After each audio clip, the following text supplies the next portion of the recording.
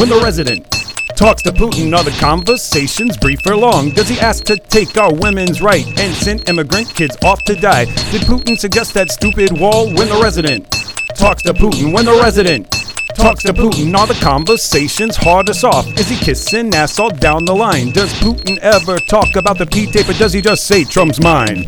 When Putin talks to his comrades, when the resident talks to Putin, does he wear spray tan or merely rouge? Agree which convicts should be killed, where prison should be built and filled, which collusion must be concealed? When the resident talks to Putin, when the resident talks to Putin, I wonder which one has the smaller hands, from which bottles they spray their tans. Which one knows he's the weaker man? How anyone is scared of these fucking nerds? I'm at a loss for words.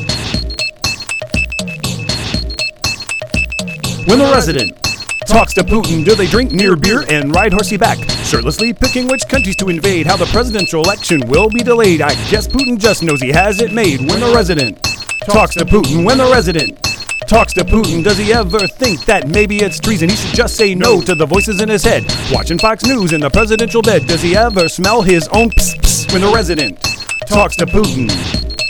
I doubt it. 321.7